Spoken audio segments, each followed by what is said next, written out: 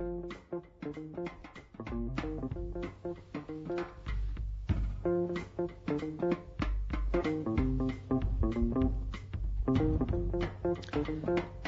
everybody. It's Jean Nathan. This is Crosstown Conversations. And, you know, that big weekend is coming up.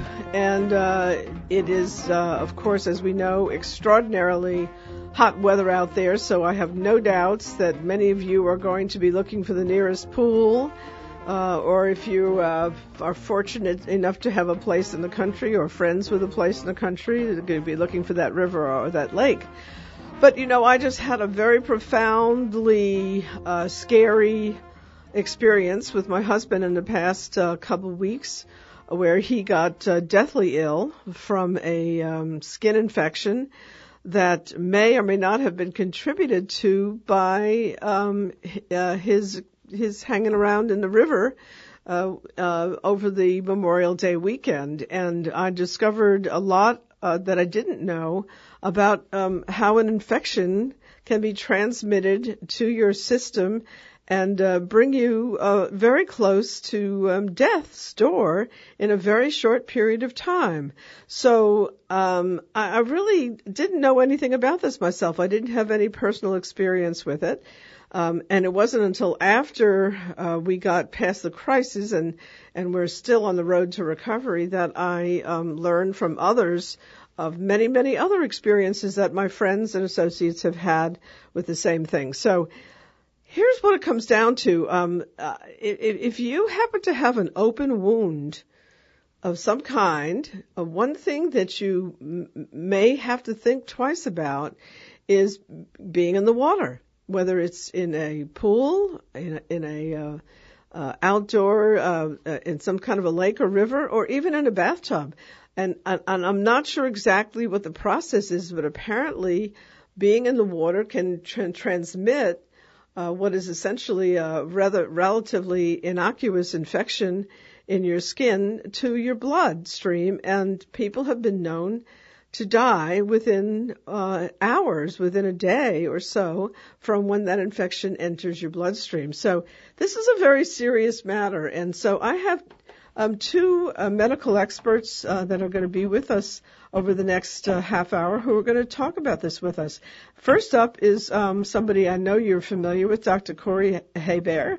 I can't believe I said Hebert. I've been in Louisiana only 40 years. What is wrong with my head? Hi, Corey.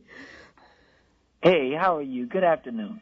Thank you so much for being with us. I have to admit that I'm still quote, in shock over this whole thing because the night that I had to take my husband to the emergency room, or as I call it, the non-emergency room, you know how that is, he came home from a conference, took his shoes off. He had tremendous pain around the site of a little bit of an abrasion that he got from a new boot that he was trying out. Not even that he was wearing that day, but that he had worn. And within an hour, he was shaking convulsively. He had nausea. He had a headache. He had a fever that shot up to 101. And while one of our doctors that we called said, well, bring him in tomorrow, that was before all these symptoms developed as quickly as they did.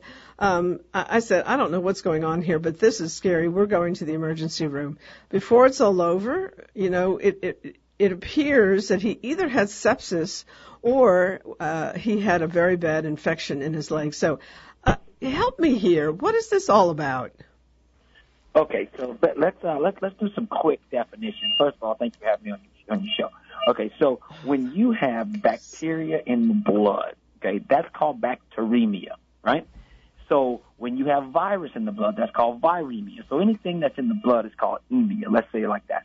So when you look at something like sepsis, that means that's more of a condition, meaning that that's when you have symptoms. So bacteremia, you can have symptoms. Bacteremia, you can have symptoms and the bacteria could be growing in your blood, or you could have bacteremia and have no symptoms, right? Because you could have bacteria growing in your blood and you don't have any symptoms. That's possible. But sepsis is the symptomatology, meaning low blood pressure, shock, those types of things. So that's sepsis. But you have to have some type of bacteria or virus or fungus or something in your blood to have sepsis. You understand what I'm saying? So sepsis is a condition, whereas bacteremia means that you have bacteria in your blood. So that's kind of the difference. So what happens here? When nobody's ever supposed to have bacteria in your blood, ever. That is a no-no. And so if for some reason you get bacteria in your blood, how does that happen? That means that the bacteria that's on the outside of your body has to some way get on the inside of your body. So that is like a cut. So if you have a cut and you submerge your cut in water with a lot of bacteria in it, then that bacteria automatically goes into your bloodstream. Make sense? Yeah, so, I mean, I wish I'd had a clue.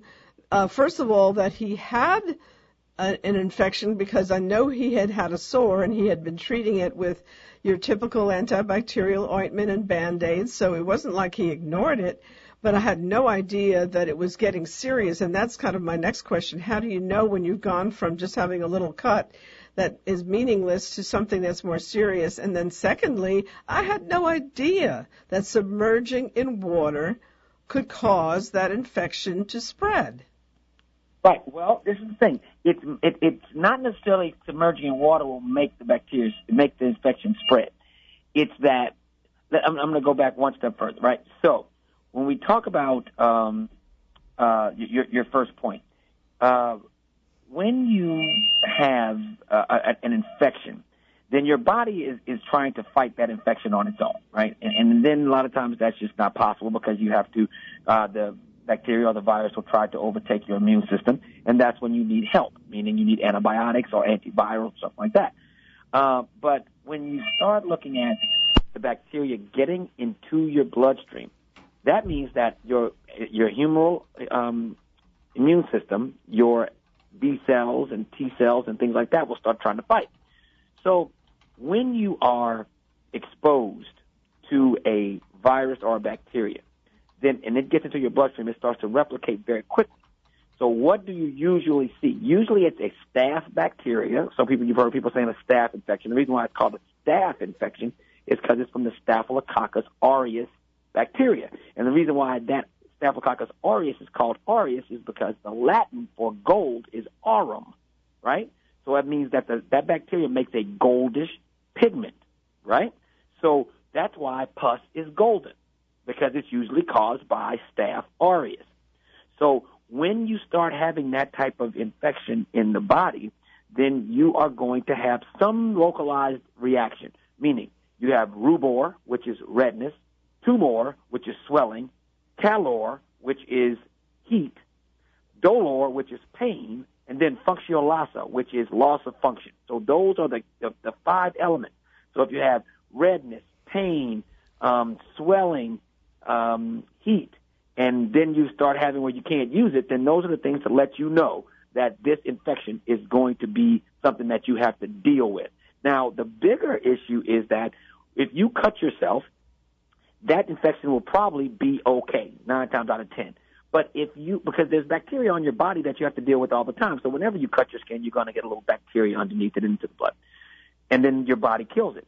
But when you go into waters that have a lot of bacteria or protozoan or virus in it, that's when those bacteria get into the wound, and that's what makes it bad. It's not that the going into the water makes the infection that you already have bad. It's the fact that that water has stuff in it that gets into your already open sore.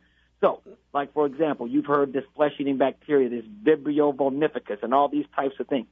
All these things are always in warm water, and honestly, if you have liver problems and things like that, I would recommend that if you have a cut and you have a liver problem, I would never go into the Gulf of Mexico, because you're setting yourself up for a bacteria that'll kill you.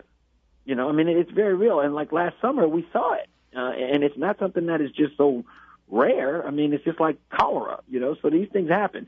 So the take-home message is, if you get one of those 5 conditions after you get a cut of any sort, whether it's on your face, whether you're in the water, whether you're at your house, whether you're in the snow, rubor, calor, dolor, and functiolasa,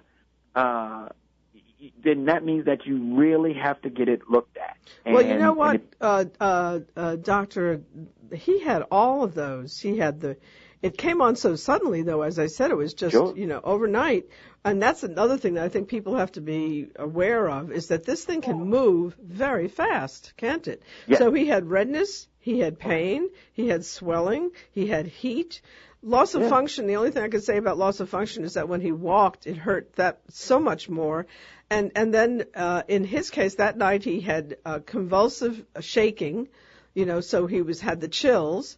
And then he had a fever. Now, the chills and the fever is what told you that it went beyond an infection in the skin at the location, and somehow his blood was affected. Now, when they cultured his blood, apparently he had what's called Staphylococcus hemolyticus, but an infectious disease doctor later feels that was actually from the blood test, a contamination, and not from the infection. And so he didn't feel like the infection had really caused bacteria in the blood. So how could he have symptoms of sepsis without having theoretically the bacteria get into the blood? That's what is a mystery to me.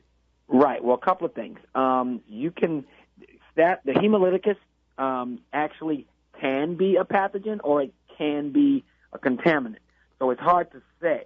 Most of the time it is a contaminant. There's also a staph called Staph epidermidis that lives on the skin along with hemolyticus. It's hard to say, but you can also have a bacteria in the blood, and when you do the culture, it may not come up. It could have been a bad culture result. I mean, it's hard. It's really always hard to say when it comes to exactly what bacteria it may have been, even though we really, at all points, Corey, I'm having trouble hearing you, so I'm going to ask you to talk a little louder because the audio is really bad right now. There's some kind of phone problem here, and your audio is going in and out. So talk a little louder. I'm sorry. Yeah, because it's actually hard for me to hear you guys too. But so I'll say that again. When you have a bacteria like Staph hemolyticus or Staph epidermidis, they generally are a contaminant, meaning that you just get it because it's on your skin when they do the blood culture, but that means that somebody who did the blood culture didn't know what they were doing most of the time. But it also could be a pathogen. It's just hard to say. I would say if you have sepsis, which is symptoms of fever, chills, and low blood pressure, if those things are there, then along with any time you have in those 5 things we discussed.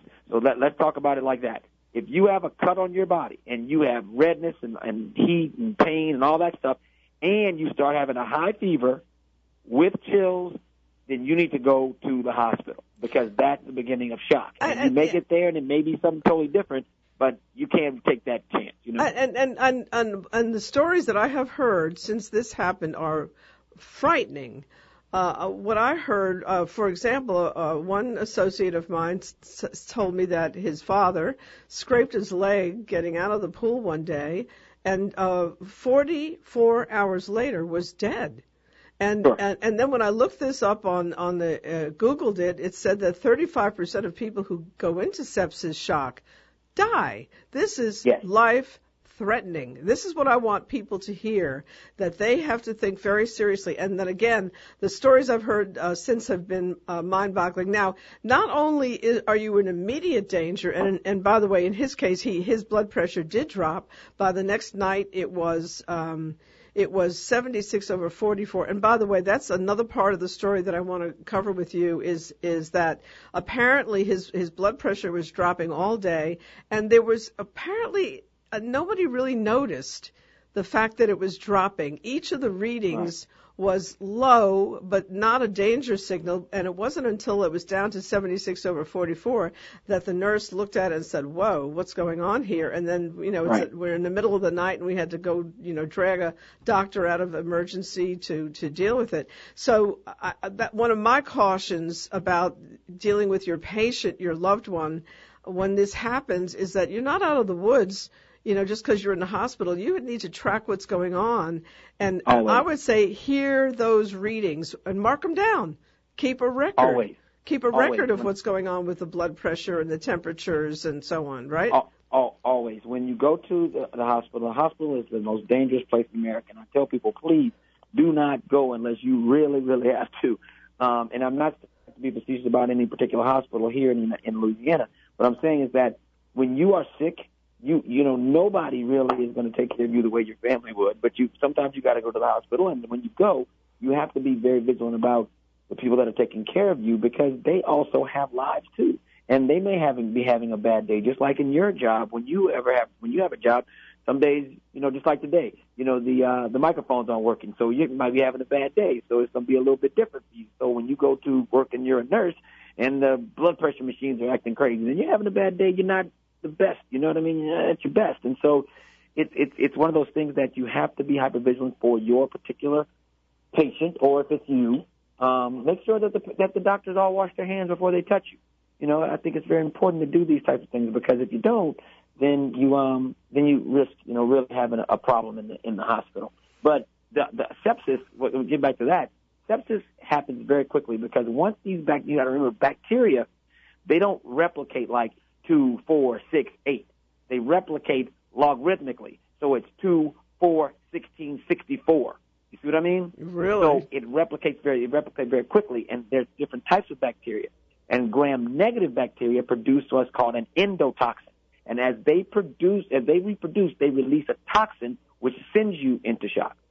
And so that's why it's so important that when you see the symptoms of that cut not getting better, and then you started getting chills and you start seeing that red streakiness on your leg, and you start having those systemic symptoms like, you know, the chills and the fever, you have to go in and get checked. 260-9265, by the way, if anybody else is hearing this and has had a similar experience, I want to hear about it. But, all right, now let's look at the long term. So then the next thing I learn is that, okay, you take your antibiotics and you're getting better, and you don't have a fever anymore, you don't have a chills anymore, but maybe you still have some redness, especially when you walk. You know, right now at this point, he still has some redness and some pain and some swelling when he walks. So we're not out of the woods, and I'm wondering, okay, how long is this going to take? And then I ran into a friend at City Hall yesterday, and she tells me that her mother has had an infection for a year. I say, whoa, okay, now what is the story here with the long-term implications, and how do you deal with that, and what do you do? That's a very rare case. Usually, if you have an acute infection where it requires antibiotics, and then you start seeing that the redness is going down and everything is going back to normal, then that's fine. However, if you start taking antibiotics and you see the redness is really going down a little bit, but it's still hanging around, or it goes away and then it starts to come back when you finish the antibiotics, then you need to be seen again. Because you have to remember, it only takes 1 or 2 bacteria to restart this entire cascade. And as well as if the bacteria has lived in your blood and then eradicated, sometimes it sets up in your heart. And that's called myocarditis. And you can have infection in the heart from a past infection of the blood. So that would show shortness of breath, fever of unknown origin, just all of a sudden you feel a lot really tired after you know that you've had sepsis. So that's another thing that you have to look for months after you have had sepsis. But if a person has had an infection for a year, then that's a problem. And that person, you know, needs to really, you know, there's more specifics involved than, you know, I've had an infection for a year and it's just kind of festering there. Because if you have bacteria actively growing for a year, you wouldn't make it out. You understand what I'm saying? If it's constantly growing, it's just not going to just sit there and then you have it for a year. Either it's going to get better or it's going to get worse, and then you're going to have to deal with it if it's a true bacterial infection and not just a localized reaction of some sort. So back to the situation at hand. Here we are, we're 3 weeks out, and we still have these symptoms, not the fever, not the chills and so forth, but still have redness and swelling in the area. I would. What's the prognosis here? I would go back and look. I would go back and have them take a look, because they may need to aspirate the area and pull out a little blood or pull out a little of the tissue and look at it for culture, because it shouldn't. If you took the 10 days of clindamycin or Bactrim, whichever they had you on, and it still shouldn't be red. It shouldn't be red and mildly tender. It should not. All right, so this is something that we really have to keep an eye out for. And as I say, the main reason I had you on the show today is because we're going into the 4th of July weekend, and I just know a lot of people are going to be in pools. They're going to be out in the rivers and the lakes and the bayous and so on. And so I wanted to be careful. Now, I have heard by the pools generally. Not usually a problem, okay? If the pool's generally chlorinated, not usually a problem. Everything is fine. So if you cut yourself and you're coming out of a pool, more than likely it's the thing that you cut yourself on was contaminated with bacteria. But just so you know, there's a huge amount of bacteria in the Gulf of Mexico right now, and we've had several cases of this quote-unquote flesh-eating bacteria. That's nothing new. It's just the same kind of bacteria that's been there before, but it is starting to, the water's hot and the bacteria gets a little high, the levels get high. So if you cut yourself this weekend in the Gulf of Mexico or in any lake or any stream or any river, and it starts to turn red, first of all, you need to rinse it out immediately with clean water. I mean, and I don't mean just rinse it out a little bit. I mean a whole bottle of water. You need to squirt in it pretty good. If it starts to turn red and angry and full of pus in the next day or so, you need to go to the hospital. Don't wait. Okay? All right. Now, finally, let me ask you one last question. It looks like we're not going to be able to get Dr. Rittard on the phone. I'm not sure what happened there. But what is this any more common an occurrence? She's next. Dr. Rittard is here. Send him in. Because, hi. How are you? So, and you're just in time. You can put these headphones on. And I will ask you both this question. And, again, sometimes you don't know about something until it happens to you. And I don't know whether you were able to hear our conversation on the phone, but we've kind of reviewed a lot of the information around what happens with sepsis and skin infections and so on. And Dr. Corey Hebert has been on the phone with me to this point, and he's still on the phone. My question now is again, you don't know about something until it happens to you. I've learned a lot about sepsis, about the danger of infections, about being in water and so forth. That's what we've been talking about. And now my question is there greater prevalence of these kinds of infections today because our bugs are getting stronger? Also, we have heard lately about the so-called flesh-eating bacteria that has been found off Grand Isle and I guess in other locations along the Gulf. And so I would really like to hear from Dr. Rittard on this issue of are we facing any kind of a trend? Is there any kind of statistical phenomena going on here, or is this just something I'm just learning about it? Can I address it first, as I actually have a little something I have to run to do? Okay, thank you. Yeah, so I have I think that we, with our quote unquote global warming, I think a lot of people are thinking that that's something that's not real.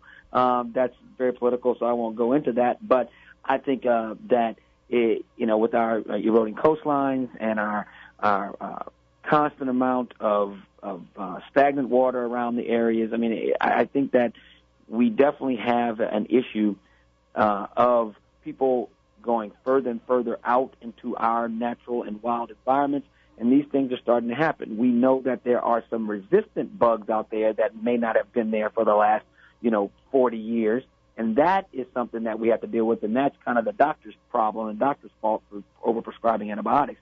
But I don't think that they're just new, crazy, bacteria that are out there that are just coming up now that are something that we haven't had to deal with in a long time. I think the resistance we have to deal with, but the fact that those bacteria are out there, those protozoans are out there, the viruses are out there, and they're out there and they're not going anywhere. That just is what it is. So we have to make sure, because we're going further into their habitat, that we could cover ourselves and empower ourselves enough to know that when we have that, and I'll say it again, we have, Rubor, Calor, Dolor, functionalasa. Redness, pain, swelling, heat, loss of function. That's right. When you have those things and you've gotten a cut and you've been in one of these bodies of water, you have to deal with it, and you have to deal with it swiftly. Thank you so much, Dr. Hebert, for being available. I look forward to my visit with you next time, although I hope it won't be triggered by a personal experience we've been talking about. Of course, right. My husband's own exposure to sepsis. And Dr. Rittard, you have a great day as well. All right, thank you, guys. So Dr. Rittard he is our Louisiana State epidemiologist, and many of you have been familiar with him. He's in the news on occasion talking about this. But the last question I just asked Dr. Hebert, I really have a sense now of the potential threat to having an open wound and going into a body of water. I've heard slightly different points of view about is what happens as a result of getting into the water when you have a sore caused by what's in the water, or just simply by water actually transmitting what's on your skin or in your infection into your bloodstream. But either way, it's a pretty dangerous situation. But what I want to learn from you is, again, this last question I asked, is there any kind of a trend going on here? I've just been shocked at the number of people I've talked to since this happened to my husband who have experienced this, who lost loved ones like almost overnight because this thing happens so fast.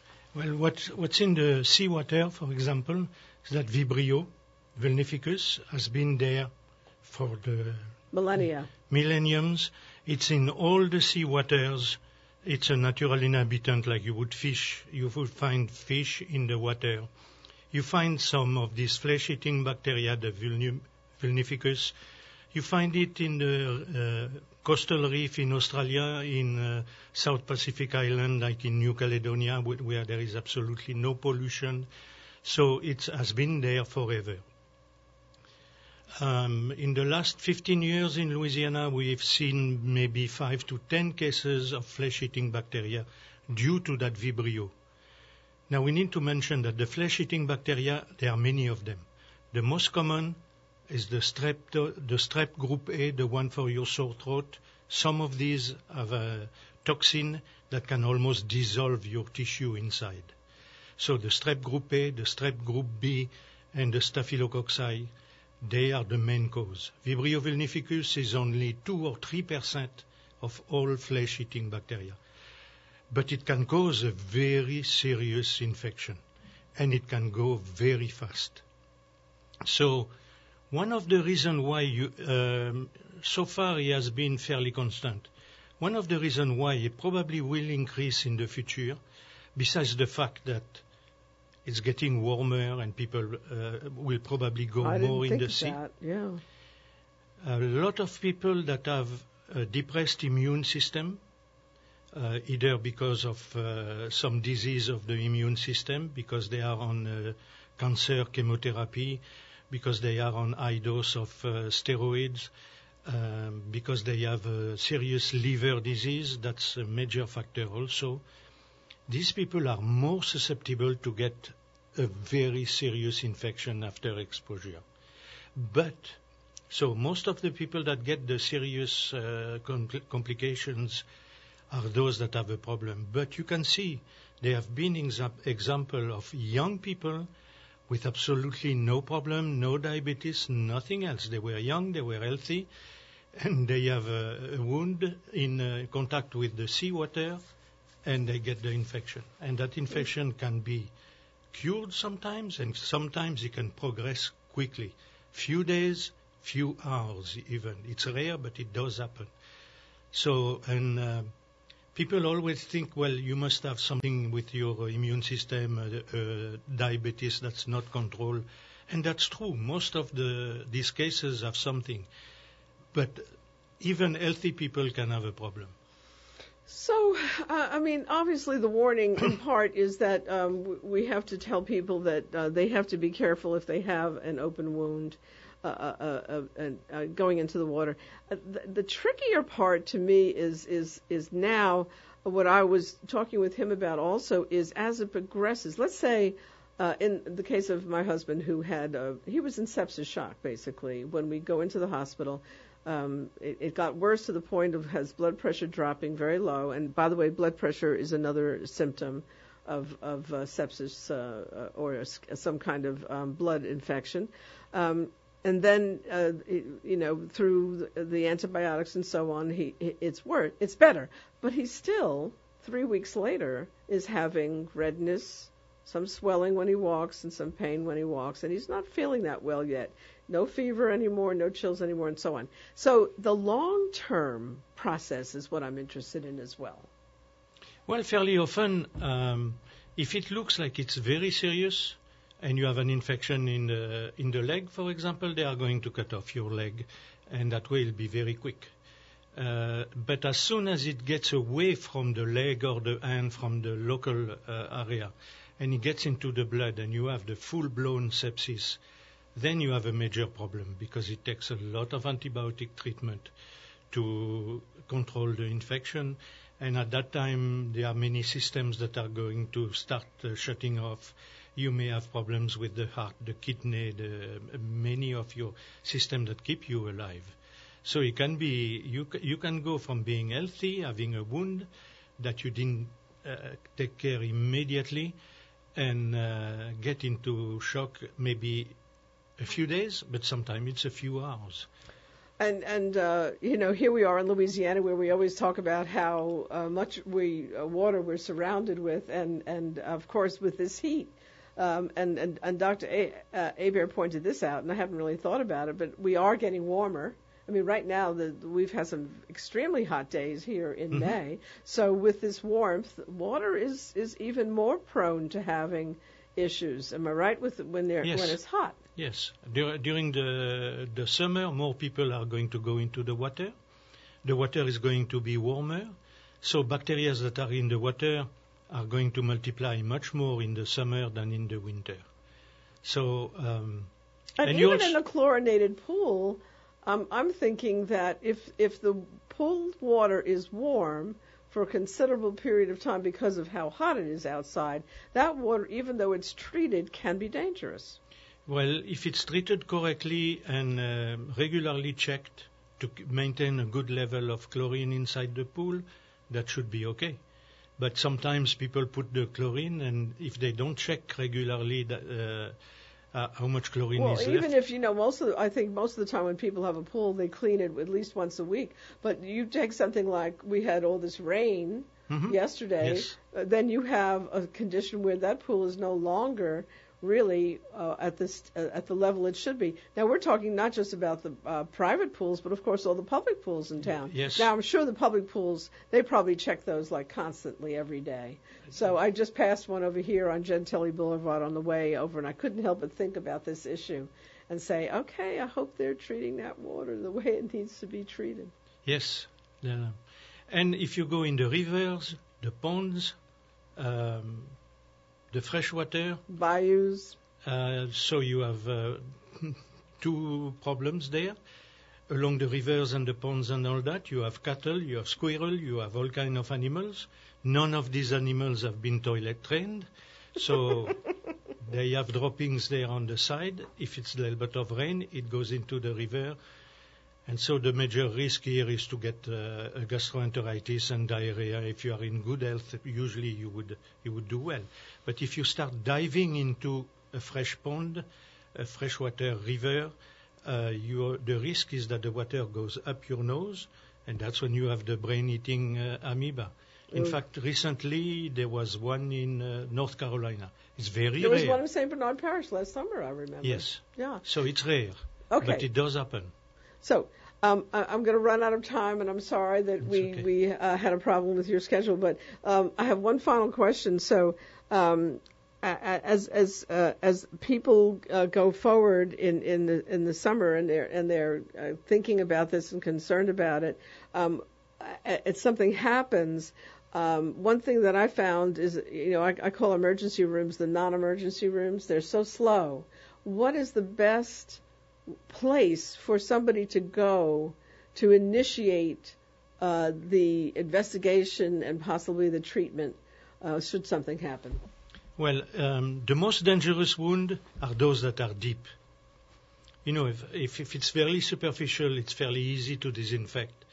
If you have a deep wound, whatever you put on it is going to be fairly difficult to go inside. You step on a crab, you step on an oyster, and it's going to go inside. The best place, if the emergency room is full, is to go to an urgent care. It's always a good idea also to have your family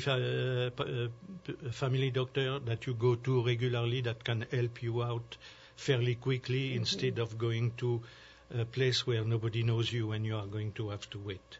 So call your doctor, number one, and number two, maybe the urgent care might be a better solution than very slow emergency rooms. But quite frankly, if somebody's already in shock, I'd say emergency room. Definitely, if you start if at the beginning for the small care, but if you start having fevers, feeling bad, dizzy, things like that, go immediately to the emergency room. And they are going to recognize that you start being in a serious trouble, and you probably will go before those people that can wait. So I don't mean to be a total Debbie Downer about the holiday here, but I do think it is important to be cautious about this issue. And I thank you so much for taking the trouble to come all the way in here to talk with us about this. Now, the most dangerous is the boulevard in front of your place. Remember looking both sides, because that's probably where you are going to lose your foot. Thank you. Thank you very much, Doctor, for coming in. Okay, well, we're going to turn to the lighter side of the holiday now. I did want to make sure that we dealt with this to the level that we needed to, but I have two other guests in this shop, and we're going to have to squeeze them into a slightly smaller time frame, but we're still going to have some fun here because, first of all, we're going to talk with a woman. She's got the fun name of Bambi DeVille. I don't know where you came up with all that. Yeah, but I love it. And she, among other things, she's a vintage clothes merchant. And I started out with the idea of talking about, let's have fun with the holidays. Sometimes I love to dress seasonally. I love to really to look at the possibilities of different color combinations that have to do with the season. I certainly want to be in white in the summer. And then when 4th of July comes around, red, white, and blue is almost irresistible. And this lady has come up with the clever idea of taking some of that fabulous Art Deco Bakelite jewelry that we're familiar with from our childhood, just from seeing, not that it was made during any of our childhood, but although there are some people in my audience, I'm sure, were here when this first came out. But over time, finding this in the collections in the stores and in our grandparents' collections. And she's pulled together a collection of patriotic Bakelite jewelry. Exactly. And now we can find some of this at the World War II Museum. Well, actually, the book that you're looking at, published by Schiffer, is the collection of World War II Bakelite jewelry, which I started collecting many years ago, based on seeing my grandmothers wearing the patriotic jewelry, and that's what got me interested when I was a child. They always wore patriotic jewelry, flags. My grandma DeVille. We're from New Orleans, and she always had the flag in the front yard and the flag. And, I mean, she wore it all the time. She didn't just wear it for the holidays. But when I went away to college in New York and I started collecting radios, I was collecting radios since I was young. Oh, those old Bakelite radios, right. too, It right? was the music. Yeah. It was the music. I was very interested in the radios that came from the period of the music that I loved. Mm-hmm. So I started collecting the radios and discovered the jewelry at that time, and came across some patriotic jewelry in the old 26th Street Flea Market in New York, and that was the beginning of the it. all-time great flea market Absolutely. of the universe. Yeah. I've been there, done that. Yeah. It's the best. And it's gone now, long gone, right? Yeah. But so the jewelry is actually still in my possession. The World War II Museum we had a little exhibit. I did a line of jewelry specifically for the National World War II Museum here in New Orleans. The anchor necklace I'm wearing now. And this is based on the necklace in the book. And so it's still available, and it's not limited to just the collection. The collection's not available, but the jewelry that I'm doing inspired by the collection is available. Trashy Diva carries it here in New Orleans. They do really well with it. The cherries and the anchors.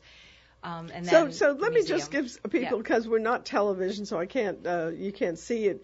Although if you go to our website, crosstownconversations.com, we will have some images there that you can see, and I do put out a newsletter that has some pictures of it. But I love, these are so much fun.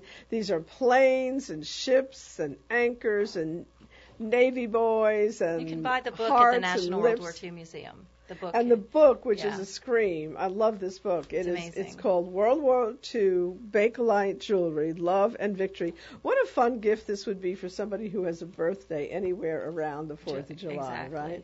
Well, these are adorable, and I highly recommend them. Let's talk for just a minute, though, also about vintage clothes. The clothing. I have because I can't help but think when the summer comes on about gingham and the red and white. And specifically, and it's amazing when you are collecting jewelry over the decades. Like, oh wow, if every period had a trend of patriotic clothing. Interesting. I have dresses and blouses from, I would say, from the 30s and 40s, of course, in the patriotic inspiration, but the 50s, the 60s especially, and the 70s. It's very strange how many the red, 70s, white, and blue. not exactly a patriotic era. Right, that's what I mean. And but then flag patches and things that you wouldn't imagine would be so patriotic, but it was a time when people were very specifically wanting peace. So I don't know if that had something to do with it. Interesting, yeah. Actually, wouldn't that be interesting? Sort of the peace symbol has also been a major factor in design and jewelry. Right. And so I wouldn't be surprised at all if when you come right down to it, there's some patriotic jewelry that also involves the peace symbol. Exactly. And that's, So my store's in the French Quarter, and I have the vintage jewelry, but you can also come there to see the Bakelite. So what about, give me some examples of some of the, patriotic clothes that one might be able to snare in some of the vintage stores right now. Okay, well, definitely, the bell-bottom jeans with all the bell-bottoms. How could I forget bell-bottoms? With the patches, a lot of patches, the patriotic patches. And what's interesting, patches. When you look at Don't Tread on Me, I have a Don't Tread on Me brooch in this collection from the 30s. The patches, the Don't Tread on Me patch being in a lot of the clothing, and then of course, like we said, the flags, the cherries and the hearts, very, very the hearts, sweetheart jewelry, the sweetheart jewelry, the Pearl Harbor pin, which is really interesting. But these are things again, like you're right, it's very visual. I mean, you can go online and see some of the pieces, and online there's like the National World War II Museum. It's actually Schiffer Publishing has SCHIFFER. Schiffer Publishing is the publisher. They have photos. If you just Google Bambi DeVille Augeron, that's my name, you would there are lots of places that sell the book and they have pictures and of that.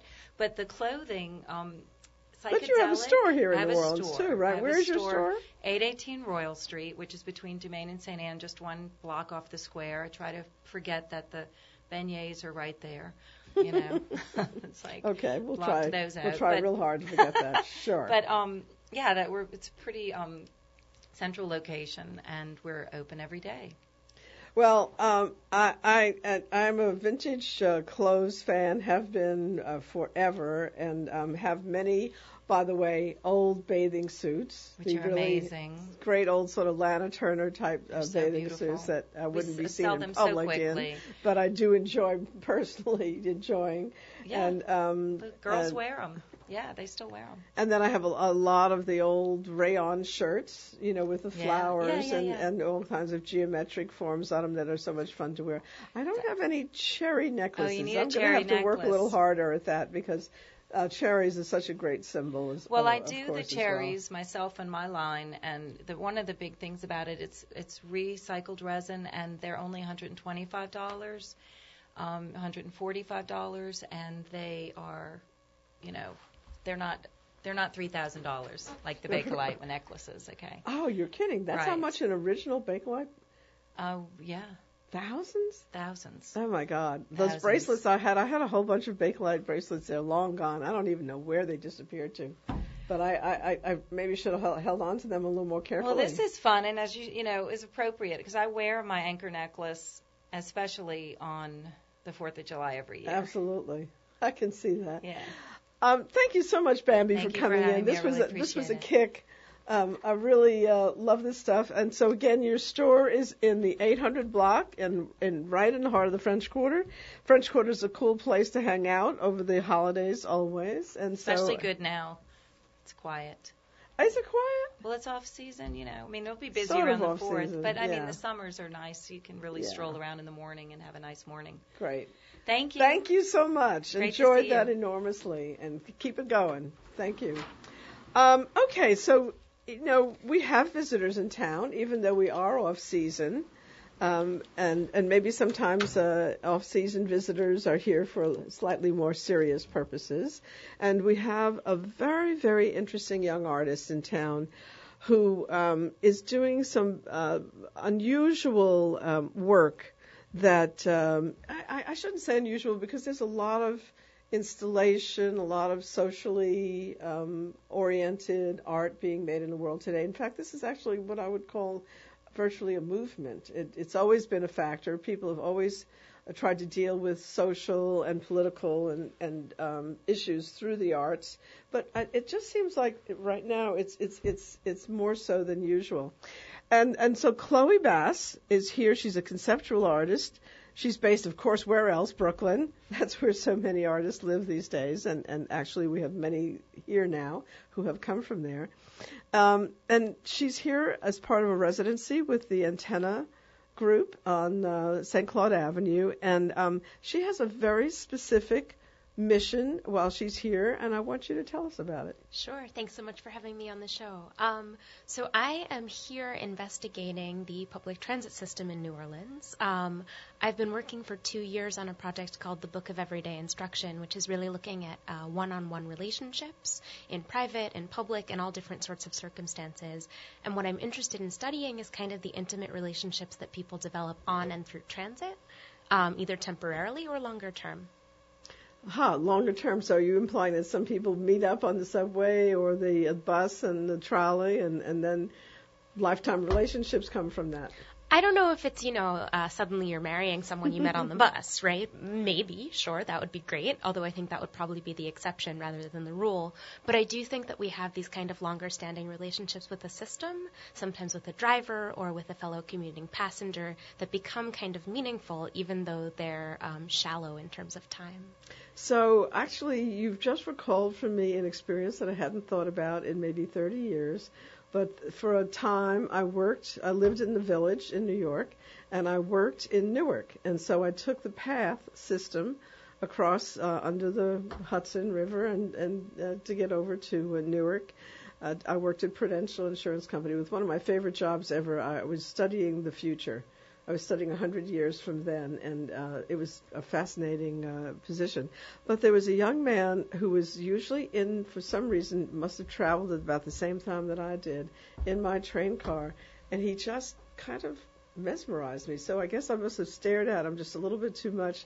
Sooner or later, we actually had to have a conversation, and we wound up dating and spending quite a bit of time with each other for quite a long time. So I can well imagine, because here you are in this contained environment, whether it's the bus, streetcar, or a train, and you're there for maybe half an hour, maybe 40 minutes or so, and you often, if you're commuting, are going to see the same people repeatedly. So it's not surprising in a way that there would be that kind of interaction. But tell me more about what kind of interactions you're expecting, or you've been already traveling on public transit here. I've been traveling on public transit here in New Orleans for 9 days so far, and I'm going to be here for about another week. And, it's not that I'm imagining a particular type of interaction, but just sort of noticing the ways that New Orleans is very socially different, for example, than New York, which is very socially different from Cleveland, which is socially different from Omaha, which is socially different from London,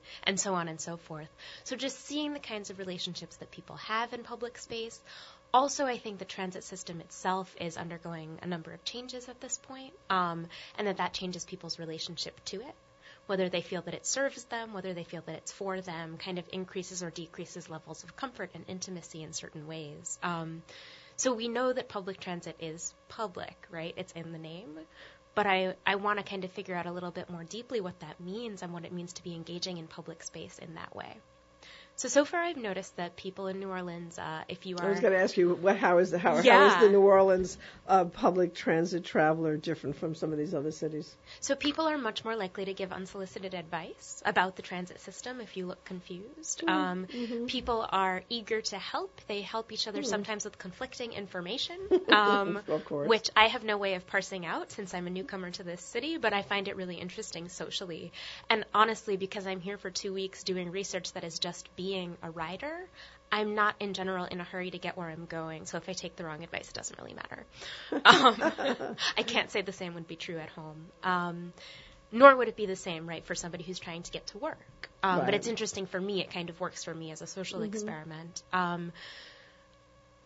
People are not so different from some of the situations that I've experienced in Brooklyn, although I also live in Bed-Stuy, which is a historically black neighborhood, and that actually has a lot of people who migrated from the South, although more from North Carolina than Louisiana in my particular neighborhood. So there are some social conditions that I find similar on buses, and some that I don't. For example? Just the way that people are going to say, how you doing? You know, the way that people are going to kind of interact with each other with the presumption that you do want to interact with someone else, which I think is actually the opposite of the stereotype about New Yorkers. New York is not rude. We're just in a hurry. I'm sure there are people who are in a hurry in New Orleans, but I haven't met them yet. So it seems like there's time for interaction. No, I would say that's very true. But I don't find, in New York, you have so many people on any sidewalk at any time, you can't really greet everybody. I mean, even if you were inclined to, you can't. Whereas here, you're going to pass 1, 2, 3 people on a block, and you can take that moment and say, how you doing? All right. Good to see you. Good morning. I say good morning to everybody that passes my house in the morning when I come out to get my newspaper or whatever. And in the evening, the same thing. And the people who pass with their dogs. I mean, you just have to say hello. And I get a lot of tourists in my neighborhood because I live in Esplanade and in the Treme. And so people are always passing. And my house has got a lot of sculpture in front, so people are always very curious. So I have conversations every day with people in the street. Not so much in New York. I think it really depends in any city, like where you are, right? And also how comfortable you feel. And here I think that there is a desire to make people feel comfortable in certain types of ways. Or all of this is just to say it shapes the way that a city is perceived kind of more poetically. So there are all these conditions that come into play into a city that are facts. And then there are these other things that are super poetic, super interpretive, and super personal. And those are the things that I'm really most interested in. So how did you get started on this idea? And give me the context in terms of your overall oeuvre that you work in, and your artwork and your thinking and your writing. Sure. So I come initially from performance world, actually. I come from performance and theater. And I haven't really been working in theater for a long time now, since about 2008 was the last time I really did that. But coming from that world, there is this really strong and clear belief that you can work together with people who are your temporary collaborators to make something that is completely fabricated by your imaginations, and then bring other people in to witness it. So I think I was taking that idea of the collaborative form, the multidisciplinary form, and the form that involves people, living people, and I really wanted to bring that into my art. So for this particular project, it's actually a scale up from the scale that I started at. So I started doing social work at the level of the individual. Now I'm working with pairs. After this, I'm going to be working with family size units, and bigger and bigger and bigger. You get the idea. Interesting. Mm-hmm. So all of this is kind of a piece of the same work, but the particular investigations for this project are really motivated by certain one-on-one relationships that I've noticed are really prevalent in my own life. And understanding that these levels and layers of intimacy exist in all different sorts of ways, not necessarily just like the romantic relationship, which is what we think of as the pair. Mm-hmm. So, where does this come out? Take me forward to you do the investigations with the larger groups, and the work that you actually show and express to the public? How does that translate from your investigations? Sure. So each chapter of the project has a kind of different central inquiry question and also is actually taking place in a different city, so far all in the United States. So I started out in Cleveland. I was exploring the idea of what it means to spend time together. And for that project, I actually interacted with 16 strangers that I met through Craigslist, doing activities that they would normally do with somebody else. They would swap out that normal partner and replace that person with me to walk a dog or cook something or get a haircut or whatever it is you normally do with whoever you normally do it with. That experience was recorded in 3 different ways. First, I was actually slightly documenting visually using a mini Polaroid camera, which is just kind of a fun little toy camera you can use. I turned those photos into a more formal photo series after that, and each photo was paired with a text that I wrote describing the time. I was also collecting all of the materials that I got during those interactions, and those were displayed as well. So anything that I received incidentally as part of my time with that person was available for the audience to see in the gallery. And then I also designed a series of games and interactions that could lead people through the show so that they could actually recreate some of the emotional experiences of closeness or intimacy or strangeness that I had experienced with some of my activity partners. What fascinates me about your approach to your work is it feels extremely formalized and systematic. It's like you really you map out a plan, and you're going to follow your plan, and you're going to get where you want to go. And I can't let this interview end, and I would really like to hear back from you after you've finished your investigations in New Orleans and are ready to start your next city, or maybe even call me from the next city and give me some of the comparative information. But what struck me from your bio and from speaking with you is a tremendous deliberateness in your life. It seems like you really choose to go in a direction and stay with that direction and make something happen that you'd like to see happen. And I'm struck, and I can't resist asking you this question, because for so many people in New Orleans, it's really a struggle to get funding and recognition for what they do. And your bio shows that you are quite determined and effective in getting that recognition and that audience for what you do. So I share with the artist in the audience how you go about making that happen and how they should, and where that deliberateness in your approach comes from. Sure. I think for me, the deliberateness is actually a part of the work itself. It's like playing a game. Any game that you play, there are rules, right? So you're playing Monopoly, and it starts to feel kind of wacky and crazy because your friends are wacky and crazy and someone stole money, but basically that's within the system of rules at play. I want to play out the entire game and see how it goes. So when I make these structures, that's a part of actually making the work. It's not a way of working, it's a form of working, if that makes sense as a distinction. It's formal for me, the same way that a painting can be formal. In terms of the funding and the support, first of all, I have to say that I've been tremendously lucky and tremendously fortunate to have had the support of the organizations and institutions that have helped me financially, personally, in terms of meeting collaborators or participants for my projects or showing the work. I can't say how grateful I am, but also the most important thing is that for every success that I seem to achieve, I've probably received 79 rejection letters, and that is a very real thing. And I don't know anybody who's not facing that, so just keep at it. I think that's so important. Too often people are put off by those rejections and don't keep pursuing the objective regardless of and every famous author, performer, achiever of any kind can tell you that same thing that you've just said, and I think that is a critically important lesson. I love what you're doing. I'm fascinated by it. I wish we didn't have get backed up by traffic on the part of one of my other guests.